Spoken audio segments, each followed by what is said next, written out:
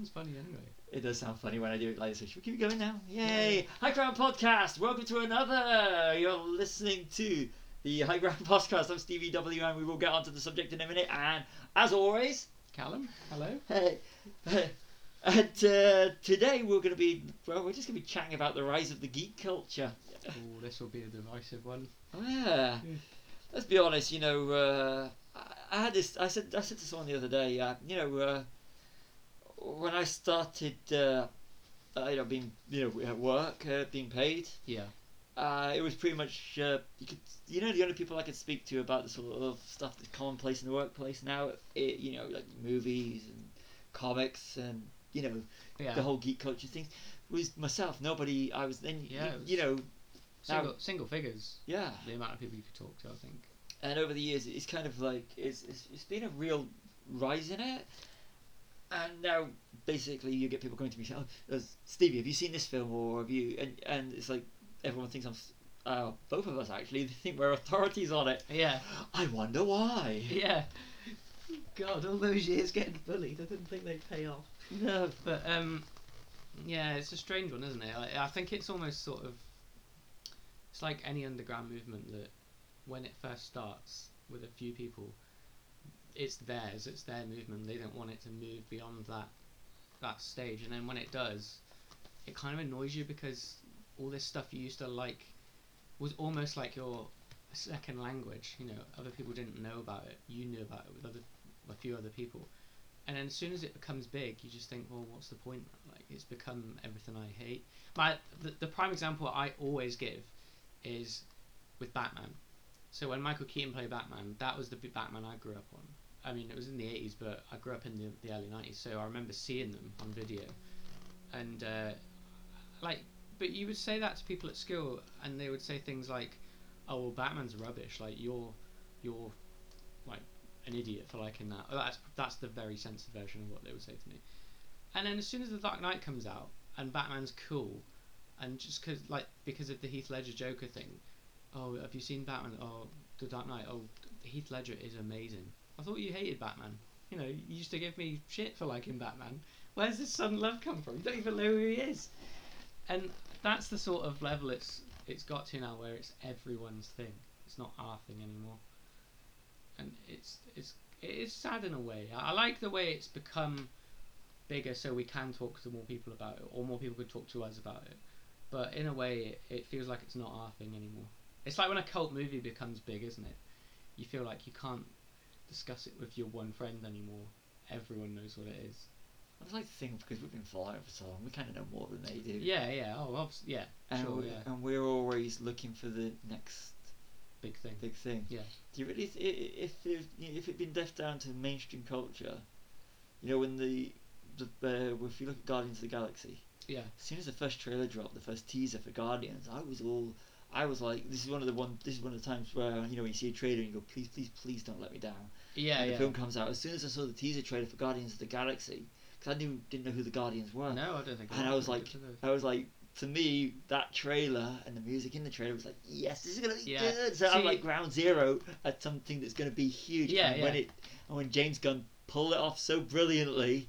And it's like, I still, even though it was part of an established universe, I consider Guardians of the Galaxy to be one of mine, because I was there from day one. That's my favourite Marvel film, still is. The first one, it's absolutely superb, there's not a beat missed.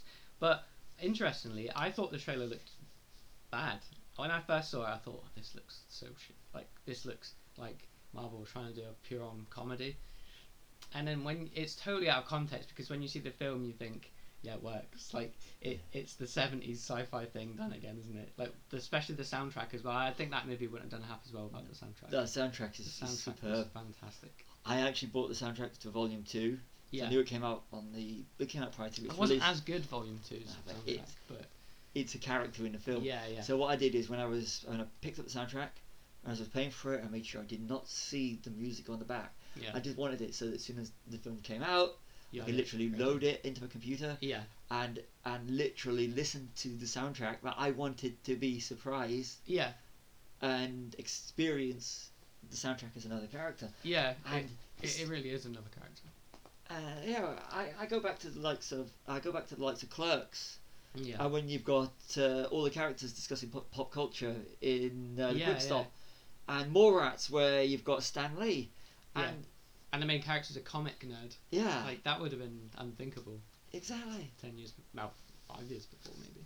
And this is and I'm like, if you go from the Mallrats from right was 95, and if you look Yeah, I think if you look so. at Clerks and Mallrats, then even Fanboys, which is set Yeah. in 99, and you look at the way the culture is then you look at the boost it's had since. So I was like, when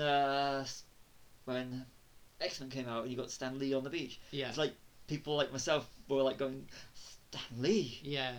And then when Iron Man came out, it's like Stan Lee. Yeah. And then you get Definitely. people. Then you cut to like now everybody, even who for years didn't know who Stan Lee was, they know who he is now. Yeah, I mean, he's you don't even need to know what he's done in the past to know that he's the Marvel guy. You know? Yeah. And he didn't even, like, a lot of the Marvel properties wasn't by him, but you just associate. Yeah.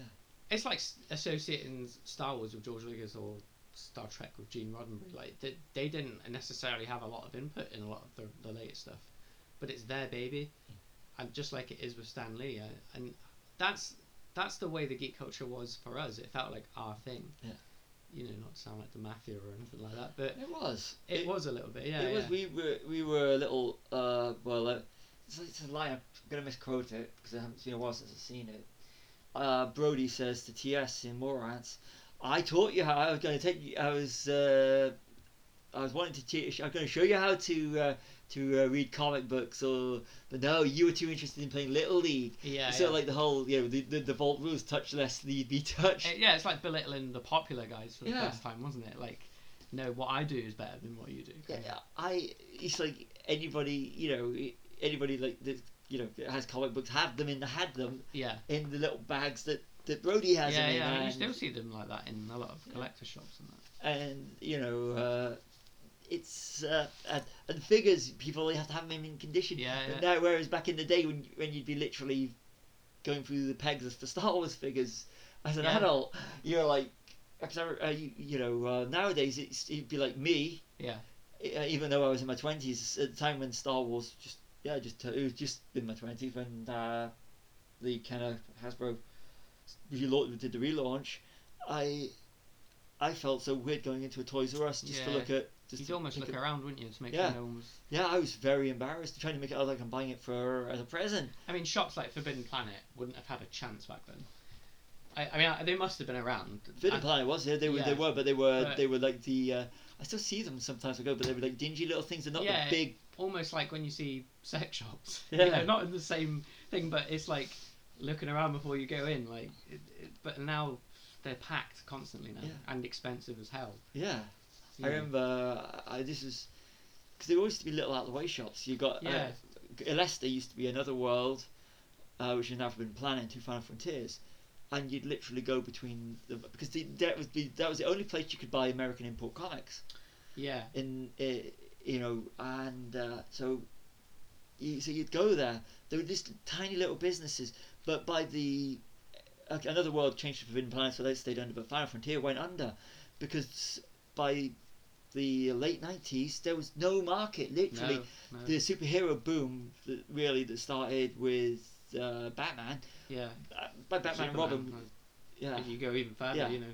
It was all dead. Yeah. So comic book shops. I mean, at one point there was either 4 or 5 comic book shops in Leicester. And that was in the mid 90s. But by the end of the 90s, there was only one. Yeah. But like record stores today, and the geek culture at the end of the by 2000 was dead. Yeah. And I mean, I'm so glad the likes of Forbidden Planet stayed afloat, because I remember going into Forbidden Planet until I went to London. This was when it was still on. I hope I get the name right, on New Oxford Street. Because I remember going there in the late 80s, and it was always, you'd go to London, and I'd always go into Forbidden Planet. Yeah. And it was. I don't want to be derogatory, because we are part of this culture. It was not your everyday person off the street would go into a Forbidden Planet. No way. No. And it'd be a place where you could buy your toys, your comic books. I mean, that's the key word. It would be to buy your comic books. Yeah, I mean, if you saw someone in there you knew, it would be like, oh wow, I didn't know you liked this stuff as well. It wouldn't be like, oh, you're right, mate, like it would now. Yeah. And that I do really miss that sort of culty. What's the profligation of it all? Yeah. Like the keeping it alive, and only we were keeping it alive. Yeah. You know, so there must have been more of us. In between Star Wars movies, every time you get a Star Wars movie, you get a big burst in figures and people buying them. But in between, it was the underground that kept those alive. And because Star Wars was pretty dead as well, wasn't it? And before the special editions. Between 80, so usually between about 84, 85 to 93, it was dead. Yeah, I mean, then I think video games, it was thriving, wasn't it? Because that was sort of starting up with LucasArts and all that. Yeah. But yeah, I mean, I remember even as a kid in the 90s, not seeing many action figures for it around. Because I think the 90s figures were the best. I mean, obviously, like, it depends what era you like the best. But for me, they were the ones that were like the best detailed, the best collections came from like that ones. I think they just look rubbish now. Like, the craftsmanship's not great on them anymore. 95 to 2005, after Yeah. Revenge of the Sith, I'm sorry, Hasbro, your quality went down. Yeah, and I mean, that's why I don't collect them anymore. I think Funkos have replaced action figures now, haven't they? I call them Geek Crack. I just want to point out, if I Geek Crack, they're like they like. I mean, if I had the money, if I was rich, I'd definitely try and collect all of them.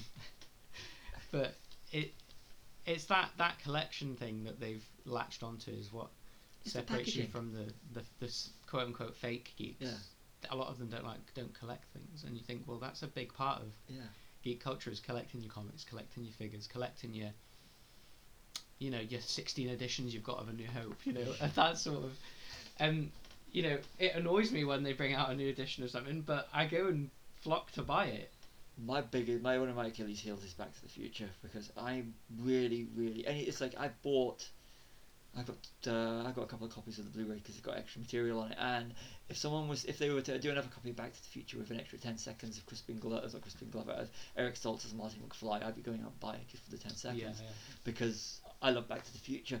And that's the thing, it's people like it's still the heart of us that actually still go out and go, it's got 10 more seconds of Eric Stoltz as Marty. I don't need another copy of Back to the... stop taking my money. 10 seconds, you say. It's a good 10 seconds of Eric Stoltz's. Okay. It's like when you walk away. It's like when you walk away and you go, I do not need this thing. Yeah, out of the shop. Yeah, fine. I'll buy it. I'm going back in. It's like if they ever released the original cuts of Star Wars, the original trilogy. It's the only thing I've been waiting for the past 10-15 years. I gotta say, we did this a few months ago. We did an all-nighter. We watched the original Star Wars trilogy based on the limited edition DVDs, and it was absolutely superb.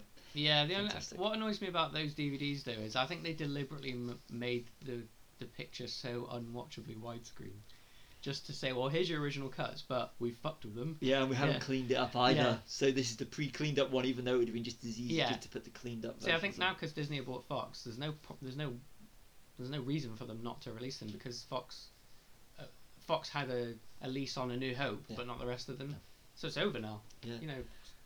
Get your arse in gear, Disney. Yeah, Disney, we want our theatrical cuts. Yes, we cleaned up, please. With some new commentaries and whatnot. And could you just please piece together a Carrie Fisher commentary? Yeah, or interviews. You've got enough in your archives. Or a blooper reel or something. Yeah. Can we just have it Carrie heavy just for a few of us?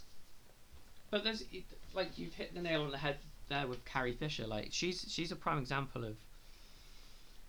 of how the quote unquote old guard of geeks used to function, because when she died, that hit me and you really hard, and people will still ridicule you for things like that, like oh, why you didn't even know. Well, I feel like I did, like, why are you crying because some footballer died? See, to me that's distant. I can't imagine ever feeling with that side of things. But if these people were important, so when George Lucas dies, I'll be extremely upset as well. So, very upset, because we'll have lost a titan. So there's that relationship you have with these people you have never met, but that you feel like you have. and it's hard to explain to people who aren't initiated. I think that's how you can still ferret out the fake ones. Yeah. Because they don't feel anything for. It's because we grew up. I mean, I grew up since I was 4 years old with Princess Leia. Yeah. You know, even when I had the years where I distanced myself from the Star Wars films because of the quality, and I didn't do the animated series, definitely don't do video games.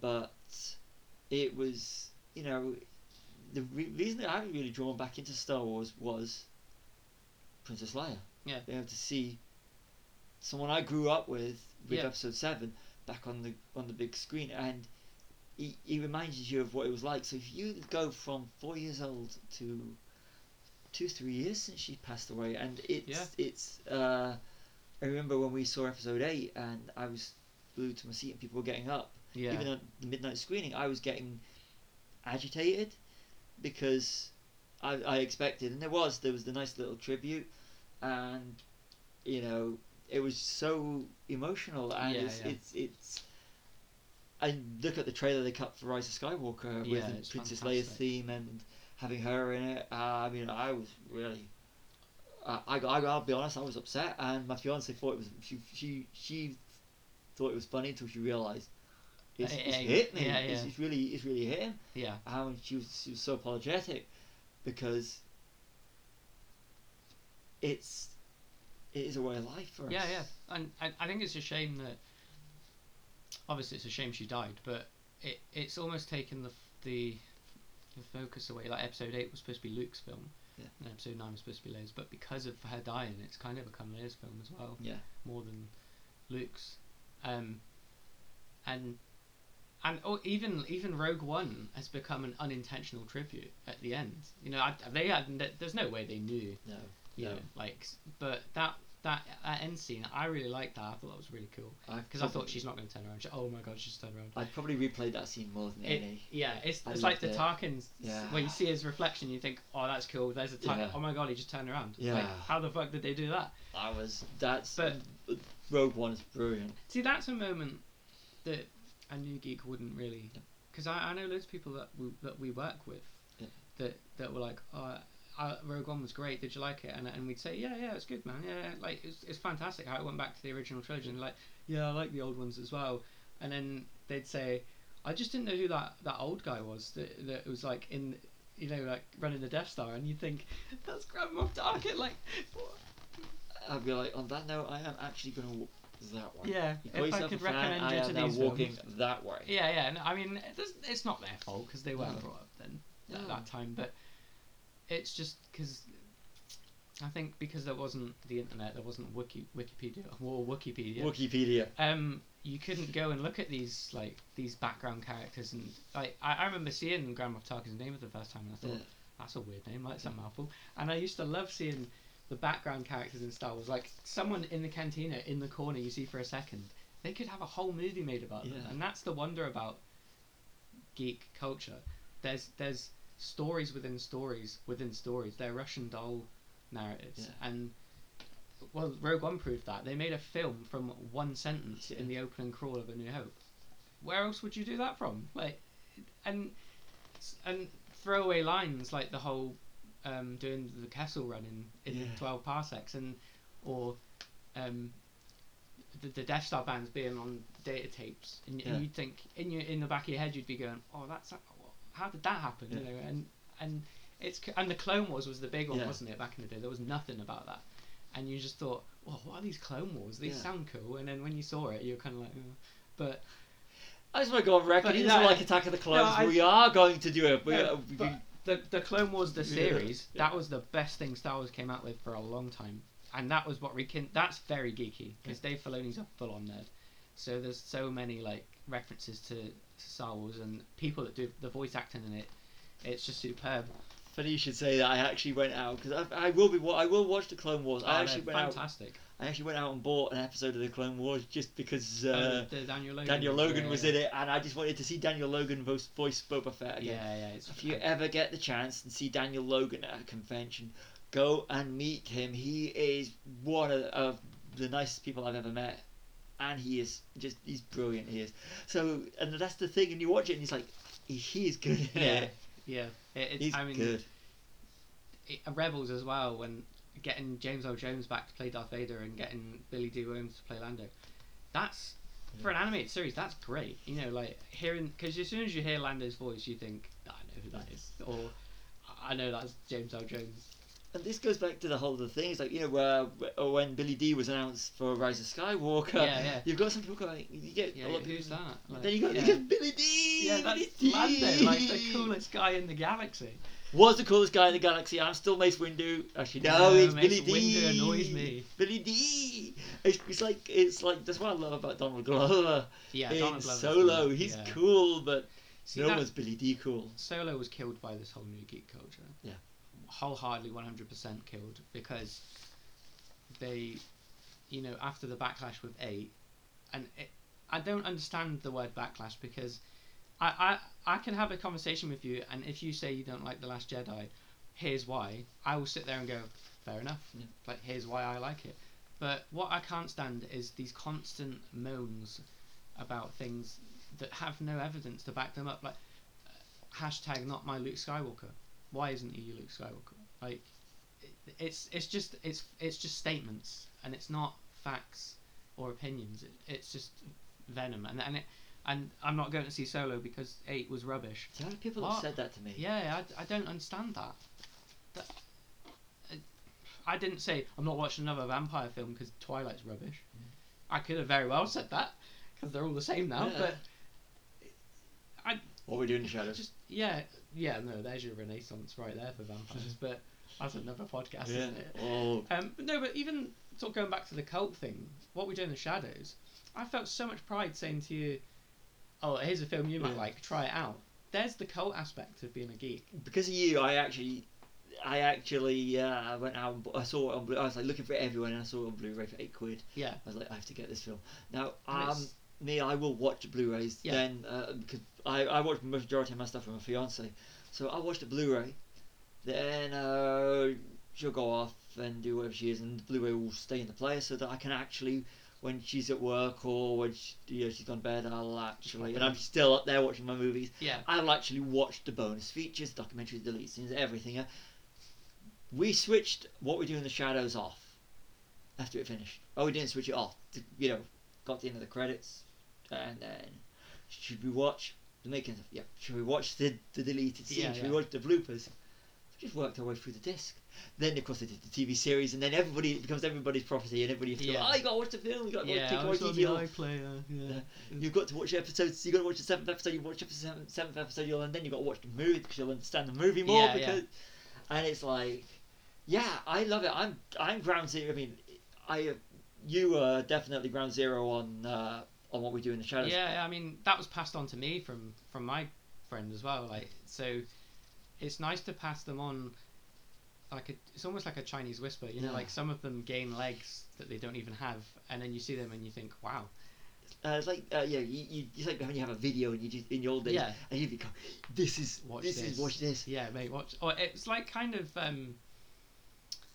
like in the late 70s and early 80s, you had like a horror boom in terms of fiction, the books, and it'd be people like James Herbert or Sean Hudson, where they'd write some pretty grim stuff. And I remember even just being at school, and my friend had loads of Sean Hudson books, and he'd be like, look at this bit, look, and it'd be like really graphic sex or violence, and you'd be thinking, cool, I shouldn't be reading this. But that's sort of missing now.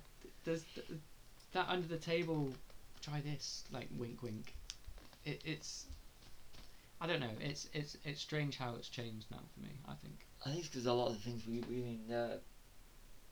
haven't, a lot of the things that are going to be underground go to Netflix, like Annihilation. That really that winds me up so much when that happens to films. I mean, something like Blade Runner, one of the greatest films ever made, was hated when it first came out. Can I just say, and was passed under the table. Yeah, I saw it when I was way too young to understand it.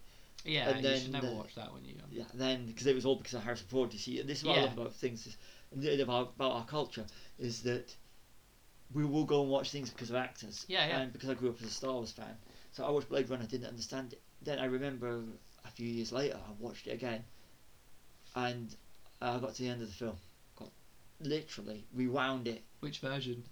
No, this was before they. Before there was This 5 was before. Yeah, versions. this was the original. Before they even knew. I actually saw when they found the director's cut. Yeah, that was 92, was it? Yeah, I actually saw it on the big screen because that was like I've been waiting for that. And that's the one with the voiceover, isn't it? Is it? No, that's that's one without the voiceover with the unicorn. But I remember I rewound Blade Runner just to watch it again because I mean, like I said, I wasn't an original year one. I mean, I will admit, Donnie Darko. I literally. See, that was one of mine. The last big cult film I remember of my childhood that I was still around for, kind of thing. I mean, all the rest of them in the 80s, I wasn't there, but even in the early 90s when I was growing up, these films were still cult. I mean, something like John Carpenter's The Thing as well, that was still passed, underhand to people to say, well, look at this. This is the special effects on this are well good. It's gory as hell. Watch it. Yeah. And like now, Blade Runner, The Thing, they came out in the same year, and the film that killed them was E.T. Yeah. The least cult film you can think of. And now people would, if we were doing a film night, we would be actually looking at more like The Thing or Blade Runner. We wouldn't even consider E.T. I've never liked E.T. My E.T. love affair lasted from the amount of time it took me to get from the outside the cinema wanting to, you see a film when you were that age, 7 or 8, you want a toy from the film. Yeah. It took me to get from there to just downstairs to the toy shop to actually go from they got Star Wars figures. Yeah. Star Wars figures. That was how long it took me. So you less than 3 minutes from a cinema to the toy shop. That's how long. That's my love affair with E.T. I think that again, it's strange that we have to sort of criticize Star Wars for this, but it did kill that cult sensibility that was around in the early 80s. Because the things that made money were the big franchises. It was the action, the fantasy, the adventure, and there was still horror films. Horror was where the cult was really, because it was gnarly, and it was because of, especially if you live in the US, you will know what the video nasties thing that we had in the early 80s. That made owning these things sort of made you an outlaw. That's cool. Like let's have a cult of videos we're not allowed to have. But then the big cinema stuff kills that. Even like I love the MCU to bits, but it kills things like that because they don't have a chance to. They go straight onto Netflix, like you say, and that really irritates the piss out of me when they do that. A film called Super Troopers 2. They did a GoFundMe campaign for it. Yeah, Broken Lizard. That's the ultimate cult, isn't it? You paid for this film. Yeah, I put money towards it, and then it bypassed physical. Yeah. In the UK, I was absolutely. I was seriously raging. Yeah, I was really blind annoying. Raging because I wanted my bonus discs. I wanted my Blu-rays of Super Troopers 2. I saw it in cinema. I got lucky. There was only one screen in the whole in about 30 mile plus radius. I had to travel all the way to see the film, laugh my ass off. Was waiting. Can't wait to get it on Blu-ray. I can't wait to get to see all the extras. I was absolutely raging. The only way I can get a copy is if I bought it. If I bought a digital download, which I do have because I love Super Troopers 2. Where did you see it? I saw it in a Cineworld in Northampton. Yeah. Oh god, if you're from the US, you have no idea what a bad one-way system Northampton is. That's the dedication we have. I love it, and there was only me and my fiance and another couple in the screen. Yeah. But we were just sitting there laughing our asses off. Yeah. And it's still, but that's I lay claim to the Super Troopers and Flaming Salmon, which didn't do any money, which is absolutely brilliant. But Broken Lizard is one of mine. Like More Rats and Fanboys. Is I define Fanboys is one of mine as well. I mean, and it's studios would rather bank on the big hits. The hits. Yeah, I mean even massive directors now like Kevin Smith, Peter Jackson. Specifically Peter Jackson, he was the cultiest director of all time at one point. Things like Bad Taste, Meet the Feebles, and then after Lord of the Rings, he was the most bangable director in the world at one point. Like, how does it go from? It's crazy because they get to make the films they want. Yeah, that's what, I mean, even George Lucas, like the stuff he did before Star Wars is fantastic. Please, and George, do go back to the THX and American Graffiti because they're superb films. I mean, how did he create the teen movie? Like that's unbelievable to me. You go back to American Graffiti and that's the teen movie. It is. template you have now. I mean, it's not American Pie. I mean, American Pie was the early 2000s. But it's progression. But yeah, most certainly. And using soundtracks to write your script, not the other way around. A genius It's that just- that took a lot of crap that stopped him from directing. Yeah. So big F you to all these people that actually slated him, because at the end of the day he's had a vision. You may not like it, but you don't need to give him grief for it.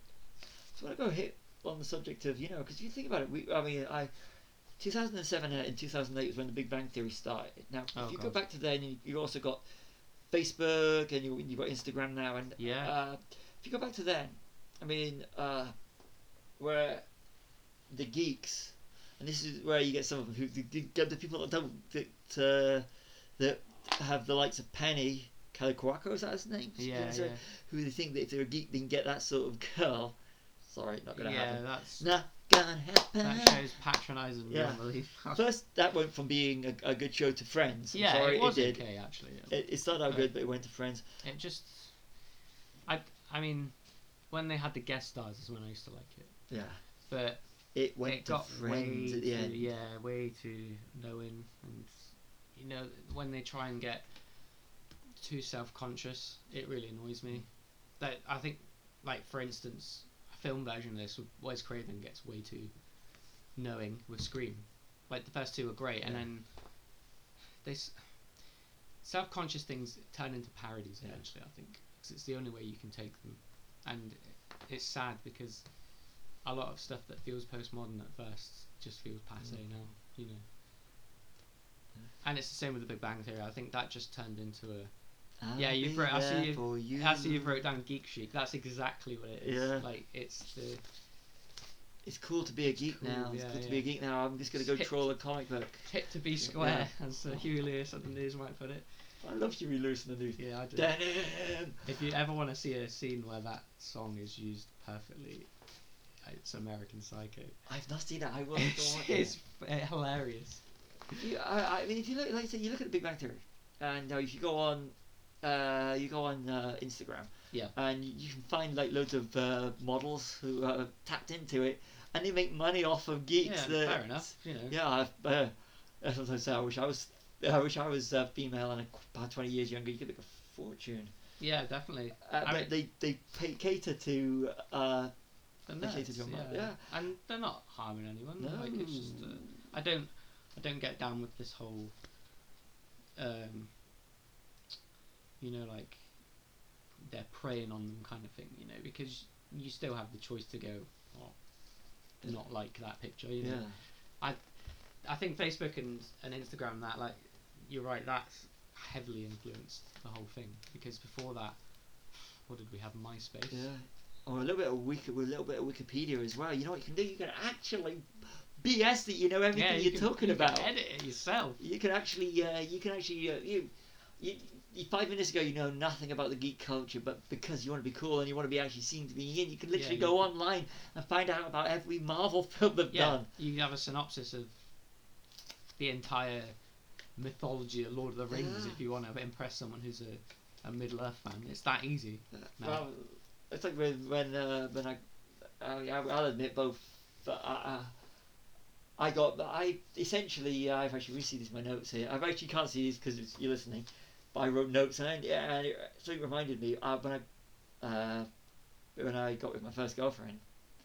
It was because I was doing a Pirates of the Caribbean.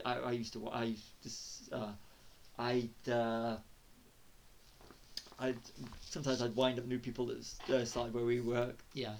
And and she started, and I was in my big Pirates of the Caribbean phase, and I was doing a bit of Captain Jack Sparrow. Yeah, like. And I didn't say that I was doing Jack Sparrow, but she actually got it, and because of the whole geek culture, and I actually got with my first girlfriend for that, and with my fiance, I had a criteria when I got to her. First question I asked her when we started chatting was, "Do you like Pirates of the Caribbean?" She went, "Yes." So I was like, we're off. Click. Do you like Star Wars? I never really watched it. Educate. Yeah. Do you like Lord of the Rings? She said, "Do you like Lord of the Rings?" No, I don't. I'm going to educate you. We will sort that out. Yeah. She's gonna force me to watch it because we do a whole. You watch this, I watch this. I think actually for the whole, if you want to take it back, as far as it'll go, I think Lord of the Rings has a big impact on geek culture, because that was almost a word of mouth set of novels as well, where it was the hippies and it was people that were progressive in the 60s that were saying, we should read these, these are far out, man. I mean, I'm being really stereotypical there, but you started to see things like Frodo lives written on subway walls and that's a weird, that's a preamble to everything that happened, I think. And so do we really have Tolkien to thank for all this? That's Star Trek in the 60s. Would annoy me. Yeah. That's Star Trek in the 60s. Star Trek as well, yeah, it's a big thing, isn't it? Yeah. But you saying about Lord of the Rings, Ramble On, Led Zeppelin. Alright. They reference Lord of the Rings. Well, I think there's a lot of Lord of the Rings references. And Led Zeppelin gave a song to... They let Thor Ragnarok use the Immigrant Song. Because they're famously... venomous about using music, and they let them use it. I popped so badly. Where look, trailer song. They'll get away with trailer. But it's in it, twice. Yeah, and I was like, I mean, I'm not a Led Zeppelin fan, but I like that song. It goes so well with Thor. Can I just point out, "Immigrant Song" is my favorite Led Zeppelin song, but it was my favorite Led Zeppelin song prior to Ragnarok. Yeah. So when we're watching that in the cinema, I'm literally sitting there going, "This is good." Led Zeppelin. That's another example of why Marvel understands the geek culture, because that's something only. I mean, Led Zeppelin aren't eclectic by any stretch of the imagination, but there's not a lot of people of the current generation now that would have their music in their iTunes library. So to have that play out and have people in the background who are maybe a little bit older, like us, we are, go, oh, I hear that's so cool, like 70s rock in this film, that's so cool. And that's the sort of thing that I really like the MCU for. They really take the gambles. And it's like we said with Guardians, with the soundtrack. Yeah. Fantastic, 70s soundtrack. You know what annoys me is that Captain Marvel never had a soundtrack. Yeah, it was kind of like a hodgepodge of 90s music, wasn't it? So I've tried to piece together, and there's one song on that. I'm going to pull off my little playlist I created from the songs I actually own, because I'm having brain freeze right now on this one. Let's have a look. It's basically a who's who of the 90s, isn't it, I think? Crush with Eyeliner. I watched, the second time I watched Captain Marvel, because I read all the credits, because I'm trying to memorise, walking out the cinema, all the songs. And when when I got to the end, it's like, I heard Man on the Moon by R.E.M. Then I'm like, which makes no sense, because that came out in 99, that song, didn't it? 99, no, there's not that one. 95 it's set. Yeah. Don't think that song came out in 95, did it? No, there's a Man on the Moon and came out in... you're thinking of Great Beyond, that was 99. Oh, yeah. Man on the Moon was... I'm not going to say the year because I can't remember the year off the top of my head. I think it was 91. Oh, fair enough, yeah. Or something, 91, that doesn't bother me anyway when they get years. No. Like, I mean... What, you mean like using... Who Wants to Live in Bohemian Rhapsody? It worked perfectly in the film. Yeah. But there's a song, Crush with Eyeliner by R.E.M., which was 94. And I couldn't hear it the first time. I was like, it's R.E.M. How did I not hear that song? So I'm listening the second time. Until that film song came on, I'm literally not listening to anything anyone says. I'm listening to the background. I want to hear Crush with Eyeliner.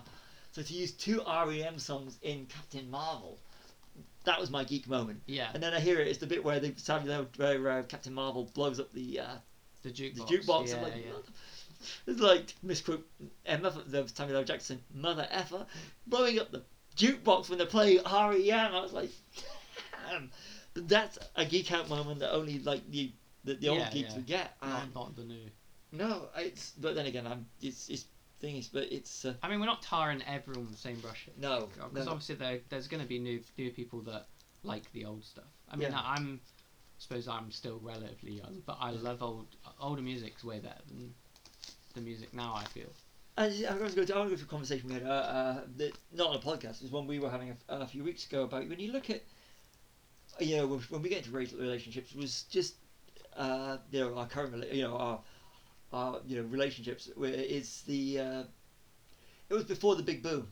Yeah. And I think, for me, I mean, my fiance is a great geek, so I'm lucky, but it's, now you can literally go to conventions and you see all these geeks that that it's so easier to get a girlfriend Yeah, when yeah. you're into that kind of culture than now Yeah, than it yeah, is then. it's- And you just think, my God, it's Could have done with this 10 years ago. yeah. Yeah. It made it a Yeah. lot. It made it a lot harder. But I mean, sometimes the harder it is to do something is better. But Yeah.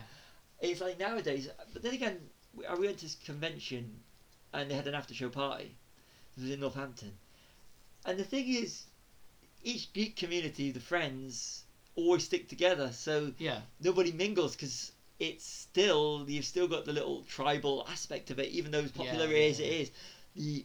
The Like the Trekkies and the yeah, you'll always Yeah, still yeah. find the Who we Beatles. are it's non-mingling. So Yeah. this was like, I think it was the second Northampton Comic Con where they had the after show party, and you had like the celebrities, then you had the cosplayers, the star cosplayers, the ones that make the money from it.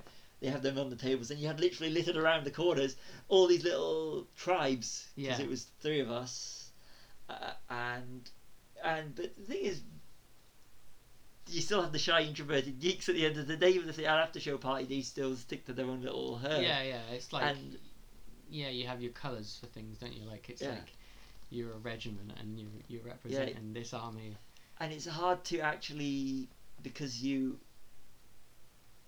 lot of geeks are introverted, real geeks. Yeah, yeah. So whereas you got all these ones that are cool to be geek and everything like that, is you still have the Or the ones that wear the t-shirts that say nerd or Yeah, geek, and you think, no, are you? Or you're wearing a Ramones t-shirt. What's your favourite Ramones song? Who are I don't they? know, yeah. Yeah. Or you're wearing a film logo and you're Yeah. thinking, I mean, Or the one you always see is Nirvana t-shirts. yeah. And I can't stand Nirvana anyway, so that makes it doubly as worse to start off with. And you'll say to them, "Oh, do you like Kurt Cobain? Oh, who's he?" Oh. It's like only the guy that you're wearing the t-shirt of.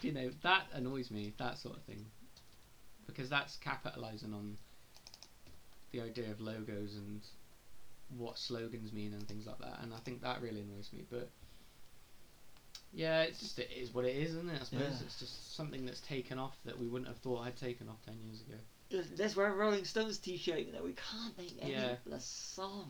I would never wear a music t-shirt of a band I didn't know any Me songs neither. to or didn't like. Or a tour t-shirt to a gig I've never been to. Exactly, yeah. That and also, or like, do you like that film? I've never seen it. Well, why are you wearing a t-shirt? then? Exactly. I wear. I've got. Get out of my house. Yeah.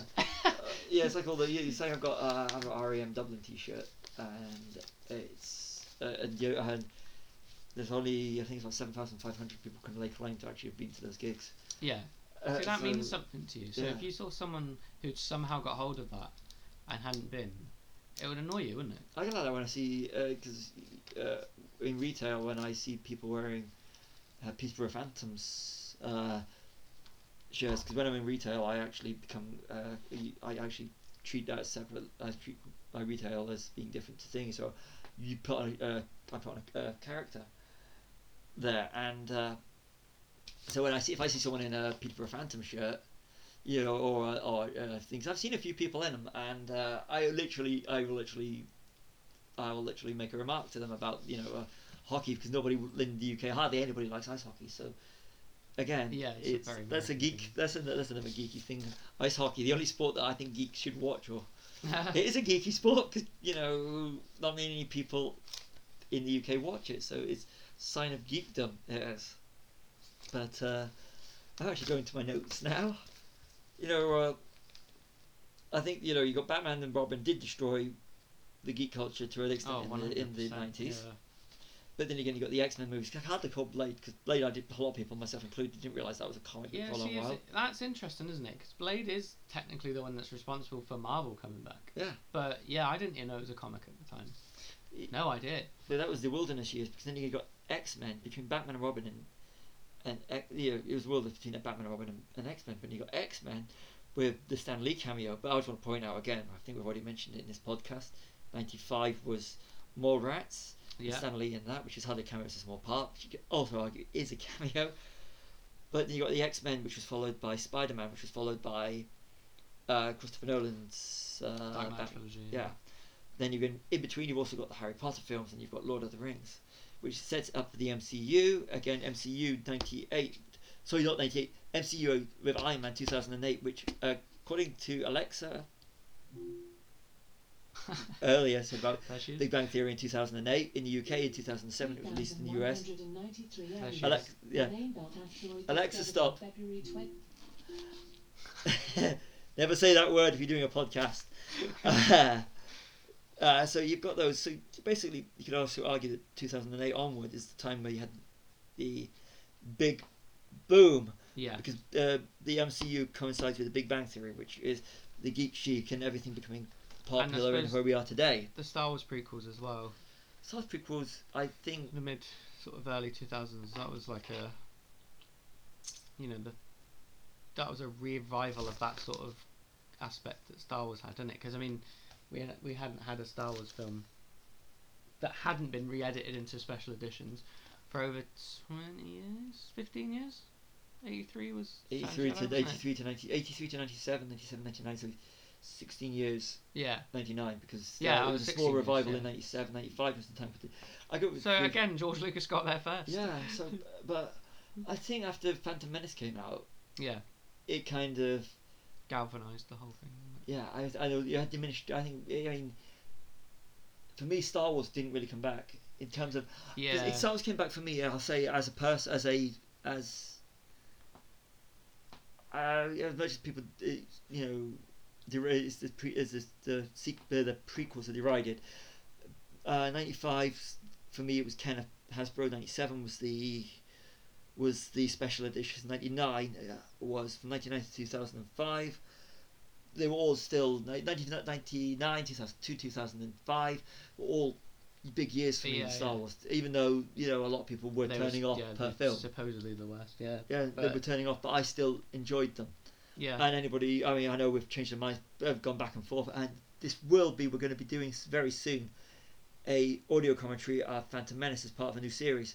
Yeah. And we're going to be doing the old stars, but we are going to have. That'd be interesting. Just to see how we've changed our opinions. Yeah. But I mean, there's another example of that whole venomous Star Wars fan thing starting early. Yes. Because everyone I know moans about the prequels, but they all went to see it, and they all I think Phantom Menace is still the second or third most profitable Star Wars film if you adjust for inflation. Yeah.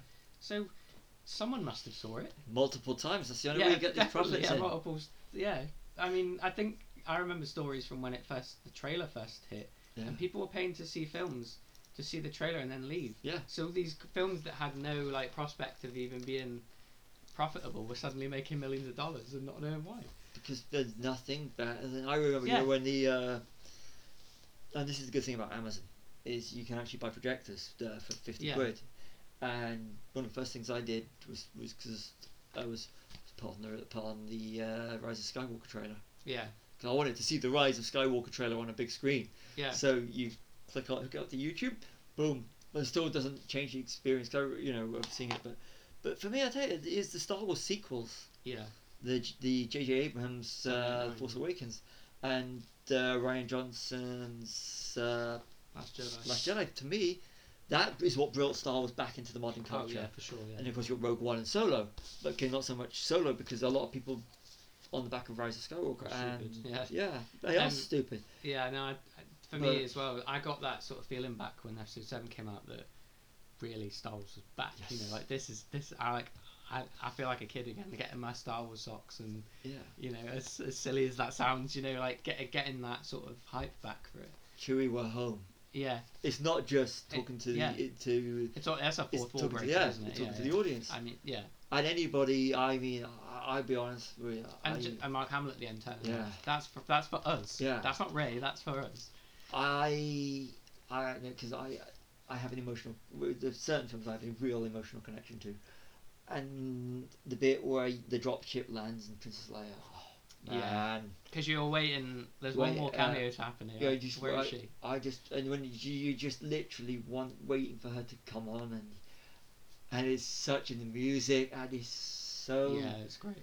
It's so beautiful when Hannah and Leia together for the first time since '83. Yeah. I mean, Harrison and Carrie may have, you've seen them since. For me, the big teary moment for me was right at the end when R2 wakes up again, and 3PO says something like, "Oh, I've missed you, my old friend." Because they're the beating heart of that saga, aren't they? Them two, they're always there in the background, no matter how short or how, how silly they are. They were always the emotional heart for me. Like you had the main three, like Carrie, Mark, and Harrison. Can I just want to show some love as well right here to Peter Mayhew as well right here. Yeah, and Peter Mayhew, Kenny Baker as well. Kenny Baker was the first one to go, wasn't he? And everyone sort of glanced over it a little bit because of Carrie, I think. But yeah, no, I mean, great performers that you never see really. But I mean, how iconic is Chewie? He doesn't say a word, but you know exactly what he's saying. It's Chewie. That's something you don't get anymore. I mean, Groot's maybe the closest. Yeah. Things like that, I do. Speaking as this is going away from the whole rise of the geek culture, because we still are quite tribal. And if you go to I remember going to my first Star Wars convention in years, a couple of years ago, and I actually made the mistake because I was a bit agitated before I even got there, because I was listening to the Empire Strikes Back soundtrack before on the car journey, got really emotional. But before we went, I just wanted to watch a bit of Carrie Fisher and Last Jedi. So I was wound up so tightly when I got there, and I was expecting to overhear someone say something derogatory about the Last Jedi. Yeah. Which at that point, because the frame of mind I was in, would have been a no-no, because I'm, like I said, the whole travel thing, I keep to myself when I go to conventions. Just me, my fiance, and my mates, and you go around a Star Wars convention, you go to any Star Wars convention, it's not I'm going to, sorry to use a bit of a language, it's not the arseholes that are slating the internet, that are slating these films on the internet. It's the people that have true love. Look at the last celebration when Ahmed Johnson came on stage, when J.J. Abrams said the best bit of casting that he got from Episode 8 was Tico. Kelly Marie Tran. Tran. When she went off of Instagram, I was gutted, because she's a true geek. She's a true one of us. And I actually do feel sorry for Ahmed Best as well, because we all slagged off Jar Jar Binks. I loved Jar Jar. I did, but I wasn't slagging off Ahmed Best. And just the same as I wasn't slagging off Hayden Christensen. No. I was, if anything, it should have been George Lucas's script that should have been slagged off. But casting. Yeah, and Jake Lloyd as well. I hate watching Little Anakin, but I don't hate Jake Lloyd. No. Whereas I think that's when people get conflated between the character and the person. You go to the love that Kelly Marie Tran. I actually went out. I was so wound up after all the crap Kelly Marie Tran got. I actually went out and bought myself a Rose Tico figure because out of solidarity. Yeah, just to support. Yeah, there was the Star Wars Lego calendar this year, the last year, the 2018 one, and the buzz. It was an advent calendar, should I say? So Lego advent calendar. The buzz I got, as soon as they had a Rose Tico in it, I was like, yes, yes, that's a big F you to all these people that think. But you go to these conventions where the hardcore community are not these people that like we were on about before we started the podcast. The ones that go online and straight afterwards and say 20 reasons why Episode 8 sucks. And sucks is in capital letters, just to make you go, ooh, my summation of the whole thing, like, would be the solidarity that you mentioned, because that's the way we were. We were all in it together, even though you might never have met someone. They might live halfway across the world, but when you can stand and have a conversation or like a funny argument with someone about like what the fastest warp the Starship Voyager could reach, compared to entitlement, which is what it's all about now. Like, I didn't ask for this, I didn't want this. The one that comes to mind after Episode 8 is Game of Thrones. That's not how I wanted it to end. It's not about you. No. It's about everyone, and they're not asking everyone. They're only asking the people that are annoyed. One of the I can't remember who it was. I think it might have been Sophie Turner. Don't quote me. It was Sophie Turner. Yeah. Said, and George Martin as well. Yeah, they said you're disrespecting everybody that's worked so hard to bring this to you just because you don't like it. Yeah. And it winds me up. The little thing they do now is they get petitions going. Yeah. And I'm sorry, but HBO aren't going to go, we should probably refilm that. No way. Like, if you made a bad ending, you made a bad ending. You stick with it. It's like saying I made a mistake. Just forget I did it. I'll just try again. You know that you do try again in real life, but you don't forget that you made a mistake. And I don't actually think they did make a mistake anyway. But that's another fucking podcast as well. But even George Martin said, like you say, why should we change the ending just because you don't like it? And that's the heart of it. Like we're all in it together. Just if you don't like it, and you have a reason, I will happily sit and listen to you and explain to you why I like it. That's how the old way used to work. And now it's, I don't like it because I don't like it. But we are going to start a petition as to why we don't like this. Yeah, it's not the people that do like it. Yeah, that's I mean, and I'm trying not to get across. I don't want everyone to think that we're, you know, especially with Star Wars, that we have the blinkers on where Star Wars is concerned. We've had our misgivings about Star Wars as well. You know what? Trust me, right? Well, on that one. We've actually, this is something where we're going to skip a little bit ahead just to inform you lovely listeners, and thank you for listening. Yes. Keep listening because we've got a couple of things coming up once we get a chance to actually do them, and these have been on the card since the day we decided to do these podcasts. We've got 2 in particular, and these are going to be the good ones. And the reason I'm telling you now is because this fits into the whole rise of the geek culture thing that we are. Is that there's 2 films in particular that we're going to do, and we're not all about Star Wars on this thing. No. And then the thing, but we just at the moment this is just. It's our first. I think it's our first geek love. Yeah, it is. It's what got me into films and everything. Yeah, I mean, there's a point I want to make about that at the end, which I'll bring up. But we are going to be doing 2 films in particular as part of the thing. If you've been listening to the other ones, you know we're doing. We're already starting on our Tarantino stuff. Yeah. But we are going to be doing. We're going to literally be doing the Star Wars. We're going to go through all the Star Wars films. But the 2 we're looking forward to in particular doing more than any of them is Episode 1 because we're going to reassess it. But I don't want to give too many spoilers away. No. But the one I'm really looking forward to is Episode 2. Yeah. Because we are completely Episode 2 is I'll admit it now, and we're not going to go into much detail about it because we want you to listen to our podcast when we do this. Sorry, you're not getting this for free. You'll have to listen to the new one. The next one is I love Episode 2. I think it's such a strong film. And Callum? No, I don't. Yeah, it's not. It's my least favorite Star Wars film. But that's the thing. We are going into this with opposing opinions. But at the end of the day, when we come out of this podcast, we're not going to literally stick our middle fingers up to each other. No. And we're not going to start losing our temper and telling you you're wrong, I'm right. Because. Just because. Yeah. That's how it should be. It should be a debate. I did this review for my in the Geek Room, and I sent it to a mate before, and he changed his opinion. It was for for Once Upon a Time in Hollywood. He said it wasn't his favourite, but he said, "Let me know what you think." So what I did was, because I sent him some notes I made. I did some video notes, because I had this whole epiphany in the morning, so I did a video. I sent him the video notes. And I also sent him the review I did before I'd actually posted it. Yeah. And he's like, "Oh, I didn't see it like that." And that's the thing. It's like when we do chatting when we're not recording, is one of us will come up with something, and the other one will go, "Wow." I never thought of it that way. Yeah. And I mean, I love that about the old guard. Where you might not like something, you might even hate something, and then someone will say this one little thing, and you'll go, "I'll go back and watch that actually," and then you'll come back and go, "Do you know what? I really like this now." But the biggest one for me that I changed polar opposites on was when Fight Club first came out. I absolutely hated Fight Club when it first came out. I didn't get it. I just thought, what is this about? This is rubbish. And then one of my friends I went to school with, he said he lent me it again about a few years later, 3 or 4 years later, and he said, "Don't take it so seriously. Watch it as a satire." Yeah.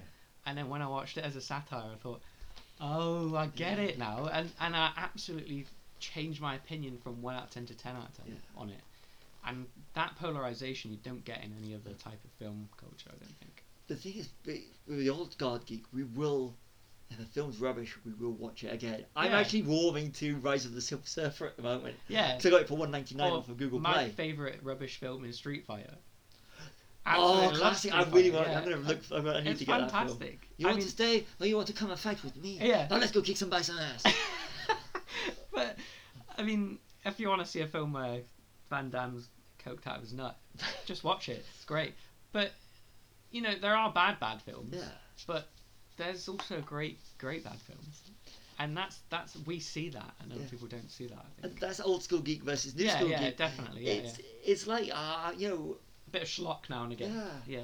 I think one of the things is I think a lot of the new geeks are the ones that are actually they're spoon fed. Yeah, what's going to be cool, what's popular. Yeah. Whereas we still go back. We still go back to the vaults. Yeah. I still love trawling around HMV looking for stuff.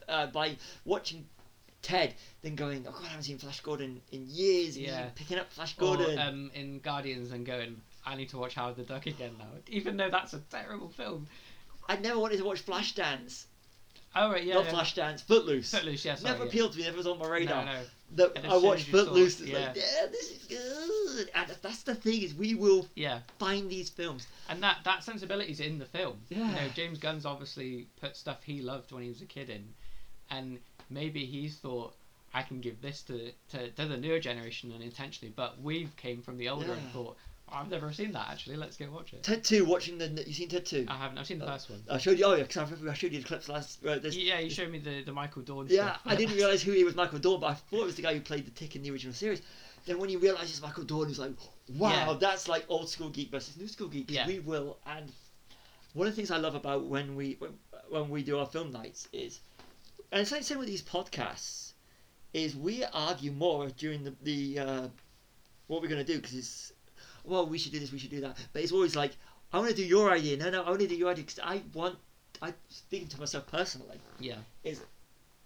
it's when we do these podcasts and when we watch our films, when we do our film nights, I don't want to watch the films that I've got. I want you to tell me what I've got to watch. Yeah. And it's like something that Peter Buck said in the 2008 Accelerate Tour Guide. I was supposed to say REM, the tour program, when they still did tour programs with bands.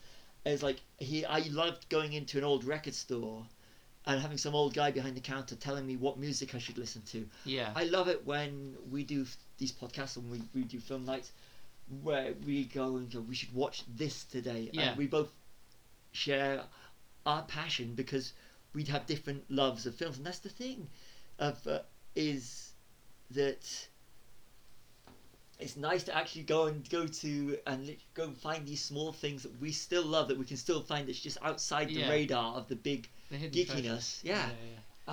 Or should we watch Blade Runner tonight? Yeah, if we do this, we are going to be doing a screening of personally, we're doing a screening of Blade Runner in October.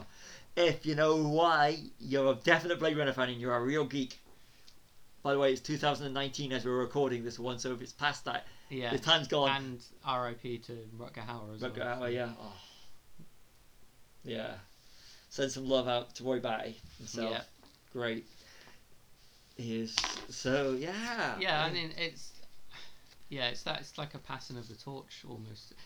And that's what was going to bring me back to why Star Wars is the ground zero for the whole making people into fan clubs. And, you know, I know Disney have done it, but it's because Star Wars is, everyone knows, like, if you know the backstory of how Star Wars was made and written, then you know George Lucas was interested in mythology.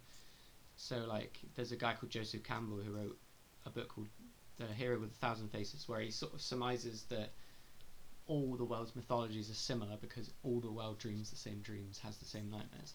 And that's exactly it. We all breathe the same air, we all, like, well, we don't all like the same things, but we all fear similar things, we all like similar things, we all want similar things.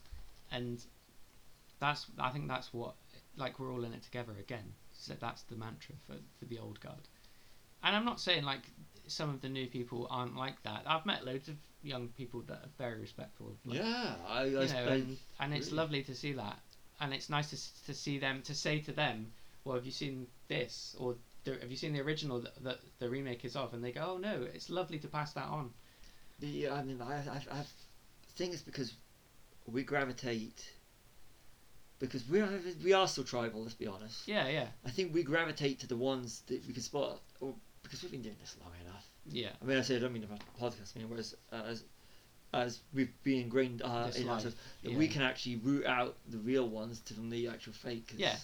Easily. People I chat to, about our loves, are the ones that are they're still the geeky geeks or real geeks rather than the ones that I want to go to see with a quote mark. Yeah. So I always gravitate more to like I said, if you look at the relationships I've had that are good, they've always been with the when I say relationships, I mean romantic relationships. The good ones have always been with ones that are on my level. Yeah. See, I mean, my fiance as well. Like, she's not a geek by any stretch of the imagination. Like, there's a lot of films she hasn't seen, but for me, I like that. Like I love saying to her, "Oh, you've never seen, but I don't know, like Rocky or whatever." Yeah. And if she says no, then I'll go and get it right away. Like, we'll watch it, and it's great sharing that with someone. I mean, we went to see Terminator 2 in 3D when it was re-released in cinema, and like I was so jealous because she was getting to see it for the first time ever in the cinema and in 3D. That's like a film that you memorise when you're a kid. Charlotte and Alien for me. Yeah. Like seeing that on the big screen, she did the same. Alien's great on the big screen. So yeah, it's good. I've got to say I have this. I do the same thing I do with my fiance, and it's lovely to pass it on. It is. It is really nice. Like, I mean, even if they don't like it, they've seen it now, and you can say, "Oh, you've tried it," and at least you said why you don't like it. Yeah.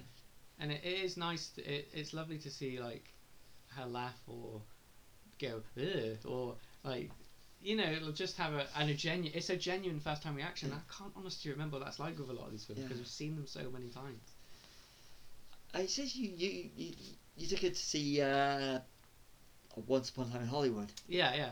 And that's And I mean, I took it to see Hateful Eight as well, and that was the first Tarantino film she'd ever seen, and it was like it was great though because I saw her, the way she was reacting to it was great because it was the first time I'd seen it as well, so it was both genuine reactions, but like because she didn't know the conventions of Tarantino, it was quite nice just to watch someone uninitiated watch it, because then you could probably say, well, go back and watch his other films and you'll see everything you've just seen. I have to take a deep breath here. North by Northwest, Fight Club, Schindler's List, Lethal Weapon. These are just off the top of my head. Yeah. Ones that I got my fiance into watching because I love them. I wanted to pass it on to her, but it's just sharing your love with someone else. Yeah. And she shared films with me that I never thought I would like. Like there's a film called The Heat with Sandra Bullock and Melissa McCarthy. Not a film I would have ever picked up myself. I absolutely love it. Because it means something to both of us that she shared that with me, and I hope that the films that I've shared with her, like I think I've dragged her to every new Star Wars film, but she enjoys them and it's nice. I had to watch Twilight. Yeah, it's not great. I did have to go and see 50 Shades of her. That was my consolation. I did the first one. I said to her, I'm not watching any more of this crap. but I would willingly, I'd give it a chance, like whatever it is you wanted to see, because I've made her sit through enough sort of, stuff that non-geeks wouldn't like. Sit through. You know what? With me, I get things in my head sometimes that if I don't see a film now, it's not gonna. Cause I've got like a sixth sense when I know a film's not gonna last more than 1 week at the cinema. Yeah. Because I can just tell. So I force her to go and see basically small films that I don't think she normally wouldn't go and see. Yeah, and she walks out. She had to go with me the other day. We only ever seen films you want to go see. So how many of the films we went to see that you don't like? Bullet to the Head. That's her answer for everything. But I went and saw Bullet to the Head with you. I don't need to go see the new Rambo film. I saw Bullet to the Head with you. I said one film. Yeah. And then I started listing off. Well, Chef, Begin Again, About Time, and I'm like, okay, that's just 3 off the top of my head. I think all the same year, those 3 as well. So because of me, you watched those. So but she always brings up Bullet to the Head. She does. But yeah, it's great. It's like when Yeah. it's like for some reason I'd missed the thing, and when you brought Oh, the thing yeah, around, yeah. and I was like, wow, it's Yeah. just that buzz you get from sharing it. Yeah. For me, the best buzz I've got this year was Schindler's List 20. I know we'd Oh, seen yeah, it. I know we'd seen it together. I mean, we'd seen it on before. Yeah, I've never seen it in cinema. No, I was too neither young. Charlotte, and that's even though I have seen Alien this year at the big screen, and I've seen some fantastic films in 2019. But being able to share with you two, Schindler's List to me was one of the greatest moments. Yeah. I know Schindler's List is not a geeky film. It's far from it. But it's the sort of the mentality behind the sharing of the cultural artifact itself. And it's one I always swore I wanted to see in the cinema before I popped my clogs, because it's the ultimate sort of, I think, like a monument. There's films that are monuments, and that's definitely one of them. But yeah, I've got a bucket list of films I want to see in the cinema that I've never seen in the cinema before, and I've seen I'm quite proud of how many I've seen actually that I've always wanted to see. I want to do Back to the Future again. I've seen it so many times, but I really want to see. I really want to see Back the to one the Future. I loved seeing in the cinema was Dawn of the Dead. Yeah. I absolutely loved seeing that because that's my favourite horror film of all time. And when it popped up in the cinema in Leicester, I just thought, I've got to see that, because it was just, it's how they're meant to be seen, isn't it? Yes. That's what I love about Tarantino films, is seeing those on the big screen. Yeah, he makes them tailor-made for. I mean, Hateful Eight was made in 70mm just for outdoor screenings, and that's sort of, he's a geek. 100% is a geek. What I haven't seen, which I will do soon, because I'll be honest with you, seeing on a home projector is not the same as seeing on the big screen. Yeah, it's still pretty good. Yeah. But what I really want to see is North by Northwest. I'll be honest with you. Yeah, that's like the film school darling, isn't it? Yeah, I watched that when I was studying media, so that's why that's the one time where I checked my brain out when I was supposed to be studying it. Hitchcock's another guy that loves the craft itself, and every film he makes. It's like Edgar Wright. Yeah. He's like the new Hitchcock, I think. We just finished watching what was it the other day? We did the Cornetto trilogy. Yeah, see, I'm so annoyed I missed the last one of that in cinemas. It really annoyed me. Yeah, well, we might actually do an if everything goes to plan, hopefully either this year or next year, we might do an impromptu, not that good a quality audio, little 5-minute podcast from somewhere. Just gonna leave it at that for now in case we don't do it. But yeah, I expect somewhere down the line a bit of Simon Pegg stuff, then Nick Frost and Edgar Wright. Do you know? Just thinking again, I think, like, sort of maybe wrapping up now. Yeah. The full circle thing that's happened with the whole geek culture is how many things are being rebooted now. I mean, like, we've got a Picard series coming out, and we've got a Watchmen series, and we've got finally Star Wars is getting on TV now as well, live action, and it's just, I think it's quite, I like seeing these people like Expendables was great for me, seeing everyone come back from the 80s that you spent all your time watching, and even if they're only in it for a couple of seconds, you just thought, oh yes, and I like that full circle infinite aspect of being a geek, how the old comes back as the new, that new will be old one day and it'll come back. I think I like that, the recycling of tropes, and I really like that. I think that's what makes it resonate so much. I think. I think about it. I did the realization, this is a while ago, is that when I was growing up, you don't want to like the things your parents like, but now it's hard not to like the things your parents like. Oh, of course, yeah. And you're going to be the parent one day in my effect. Kids are not going to like what we like, because they're going to be spoon-fed it. Yeah. They'll be spoon-fed it because from an early age. Well, there's that old saying, isn't there, that the next generation never understands the previous one, and vice versa. Whereas I think like for me, I very much prefer stuff from the last generation. I'm proud. That's not a Star Trek pun. No, Next Generation was good as well, though. You know what? I'll say one thing. When we started this talk, I was like, it was just about we started off about modern day, but you know, it kind of made me realise it's just a few minutes ago, about 15 minutes ago, is that just through talking. This is what I love about doing these podcasts, is that as much as the geek culture is growing, Yeah. we're still quite tribal, and in yeah. the sense that we've got the modern day ones, the cool geeks. Yeah. But deep down, just through doing this podcast as we're talking now, is that we're still very tribal, as in the old school. Yeah. We're still the old school. Yeah, we may mingle with I'm the new. proud of being yeah. the old guard. We may mingle with new ones, but at the end of the day, we still have that mentality of an open-mindedness that when this fad does go, we're still going to be the old guard. Yeah. And it will eventually go full circle again. The caretakers. And we'll be the ones that still look. Yeah. Yeah, exactly. That's the best analogy. The caretakers. Yeah. We're the Hagrids. Of Yeah. the old, I'm proud of it. groundskeepers. We are proud of this. I actually like that. That would look good on.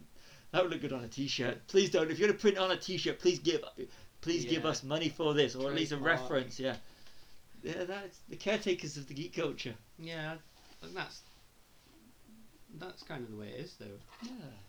That's. I'll say I've really enjoyed this. Any more than that, yeah. I've really enjoyed this podcast. This Yeah.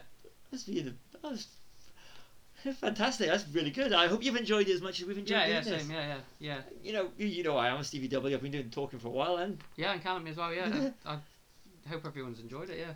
Yeah, we have. We have really have. This has been fantastic. So, thank you for listening. Going this far. See you on another High Ground podcast. Cheers, guys. Cheers. Bye.